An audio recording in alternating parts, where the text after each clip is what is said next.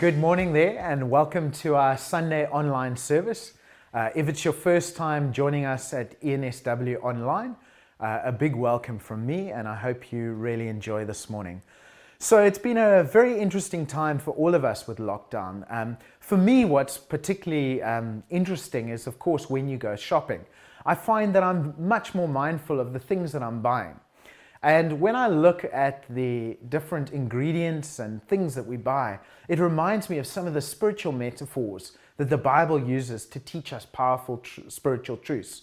For example, you have yeast or leaven, which is used in the Bible, often with the Old Testament and the New Testament. And of course, leaven was always banned from the different sacrifices in the Old Testament, and it shows, it's kind of symbolic for corruption and unbelief. So that's just a quick warning for any of you potential home brewers out there. But on a serious note, this morning what we're going to be talking about is talking about salt, which is something that provides really an amazing element to any kind of cooking. And any chef who is worth their salt will say that seasoning is a very important part of preparing any dish. Even in the Old Testament, with every sacrifice, the Israelites were commanded by God to include salt with all their sacrifices.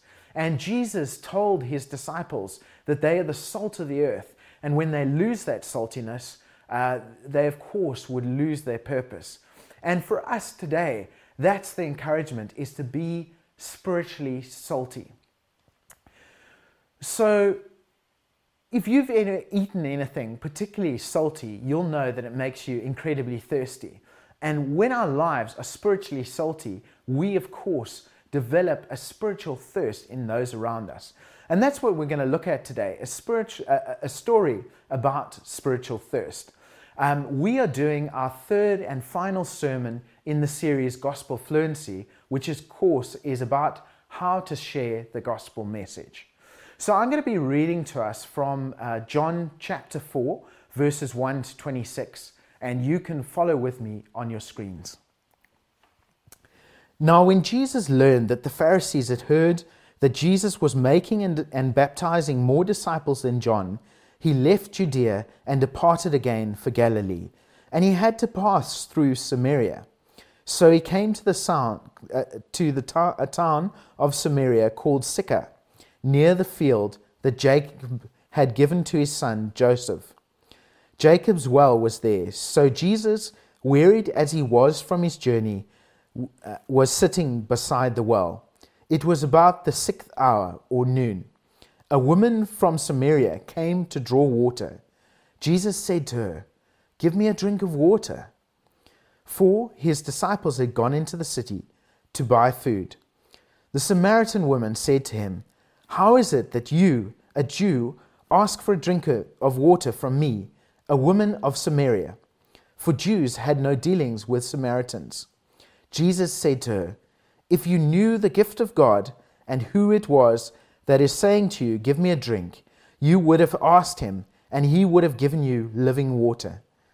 The woman said to him, "Sir, you have nothing to draw water with, and the well is deep. Where do you get that living water? Are you greater than our father Jacob? He gave us the well and drank from it himself, as did his sons and his livestock." Jesus said to her, "Everyone who drinks from this water will be thirsty again, but whoever drinks of the water that I give him will never thirst again. The water that I will give him will become in him a spring of water welling up to eternal life." The woman said to him, "Sir, give me this water, so that I may not be thirsty or have to come to draw water." Jesus said to her, "Go, call your husband and come here." The woman answered him, "I have no husband." Jesus said to her, "You are right in saying, 'I have no husband,' for you have 5 husbands, and the one you now have is not your husband. What you have said is true." The woman said to him, "Sir, I perceive that you are a prophet. Our fathers worshipped on this mountain, but you say that in Jerusalem is the place where people ought to worship." Jesus said to her, "Woman, believe me, The hour is coming when neither on this mountain nor in Jerusalem will you worship the Father. You worship what you do not know. We worship what we know. For salvation is from the Jews. But the hour is coming and is now here when the true worshippers will worship the Father in spirit and in truth. For the Father is seeking such people to worship him. God is spirit, and those who worship him must worship in spirit and truth. The woman said to him, I know that Messiah is coming, he who is called Christ. When he comes, he will tell us all things. Jesus said to her, I who speak to you am he. So we see how Jesus uses this principle of being salty and talks to the woman about quenching a spiritual thirst. So from this story, Jesus gives us the example in sharing the good news. What he does first is he starts a conversation with this lady. He's very purposeful in talking to her. The scriptures say that he had to go through Samaria. Now, we don't know whether God specifically told him to speak to this lady, or maybe the Samaritans were just on his heart and he was worried about their spiritual condition. But what he does is he goes through Samaria, something that Jews would not do in that day because they almost saw the Samaritans as unclean. And today, I think there's lots of conventions in our society where people say, in your workplace or with certain groups of friends, or we shouldn't discuss religion or politics, that there are barriers to us sharing the good news. But Jesus understood that God's law for being a witness, that God, his Father, was governing him, was more important than the taboos or conventions of the day. So of course he was purposeful in making sure he spoke to the lady and breaking through these conventions. What we also see is that Jesus persisted. He spoke to her and the lady wasn't keen to speak, but he continued speaking. He wasn't pushy, but he was patient with the lady and persistent. And not every conversation where we share the good news or want to share the good news is going to be a one-time affair. Maybe it's going to be years of relationship. But Jesus demonstrates this persistence to be patient with the person and to be determined that we will share and take the person through the different points as we need to. What Jesus does next is through asking, what he does is he uses a spiritual metaphor to ask questions of the lady. He uses the metaphor of living water to ask the lady if she would like something that could quench her thirst forever, but also give her eternal life. And of course, this is something that hits at the deep desire of a woman's soul. And I think every person has a desire to know where they're going when they die, to have that fear taken away, to have peace in their lives, to have purpose in their lives, and of course, to experience the love of God.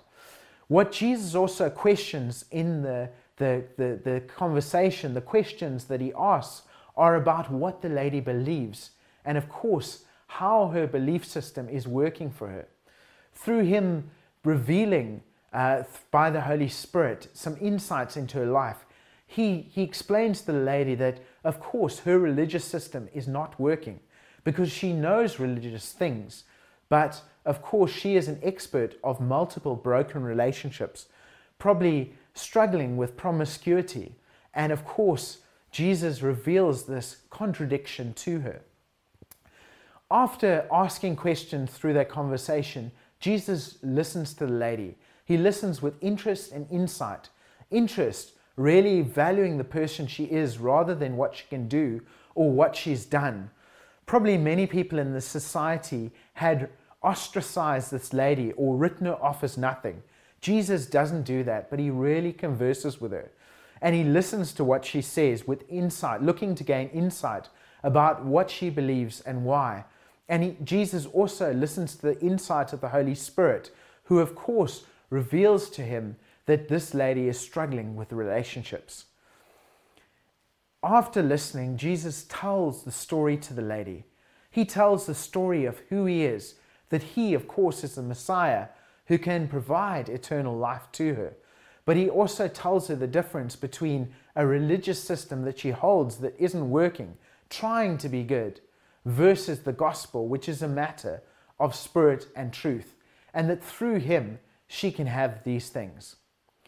So there we have it. We could almost say the steps of Jesus' journey are an acronym, SALT. And this obviously brings us back to this theme of salt. And we're told elsewhere in the scriptures that our conversation should be seasoned with salt. So we want to be today, of course, good hearers of the word, and not only be hearers, but we want to be doers too. So how can we apply this in our lives? I want to challenge you that you will be a person who has conversation that is seasoned with salt, and even more so, that you will be a person who is salty. And what do I mean by that?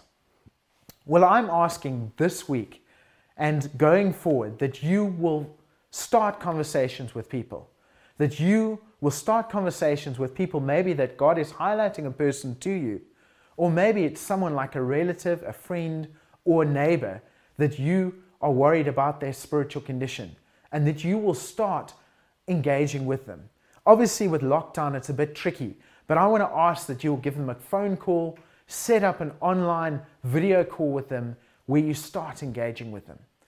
The next step in following Jesus' examples is to ask questions to them. Ask questions about how they're doing, but from there we need to persevere and go a little bit deeper. Ask them how they're feeling at this point in time. What do they think about, the deeper questions in life, like if they had to die today, where do they think they'd go? Or possibly, what do they think the meaning of their life is? And would they like to have a purpose to their life? Do they know that God loves them, and would they like to experience that love? Or perhaps asking them whether they'd like a fresh start. There's many questions we can ask that will lead them to the positive benefits of receiving the gospel. And more than that, we can ask them about their religious system. How's it working for them? What they believe and why. Often people develop certain beliefs through hurt and other situations in life. And it's good that we know these things. And then, of course, we listen for the Holy Spirit, who through prophetic words of encouragement and wisdom, can give us insight that will unlock people's hearts, as Jesus did with this lady. So as you ask questions, also listen to what the person is saying and what the Holy Spirit is saying to you about that person. And then finally, when you get the opportunity, as they are feeling valued by being listened to and asked questions, you get the chance to tell the story. Telling the story about how you have experienced the love of God, how God has given you a fresh start, of course, how you now have a new purpose in God, and that you can be sure of the place you go to when you die. And of course, then sharing with them that they can have the same thing in Jesus Christ. So that is the T part of it, of the salt, is telling the story. And then finally, for us to be fully salty, we invite them. We invite them to have a relationship with God, asking if they'd like to receive Jesus as their Lord and Savior, but also to join a community of believers, to join the body as God intended. Maybe someone's not ready to receive Jesus, but they can always be invited to a group community, or possibly even to watch the Sunday service. And these are all things you can do to invite people to be a part of that community. I want to challenge you this week that let us be salty, and let us do what God has called us to do.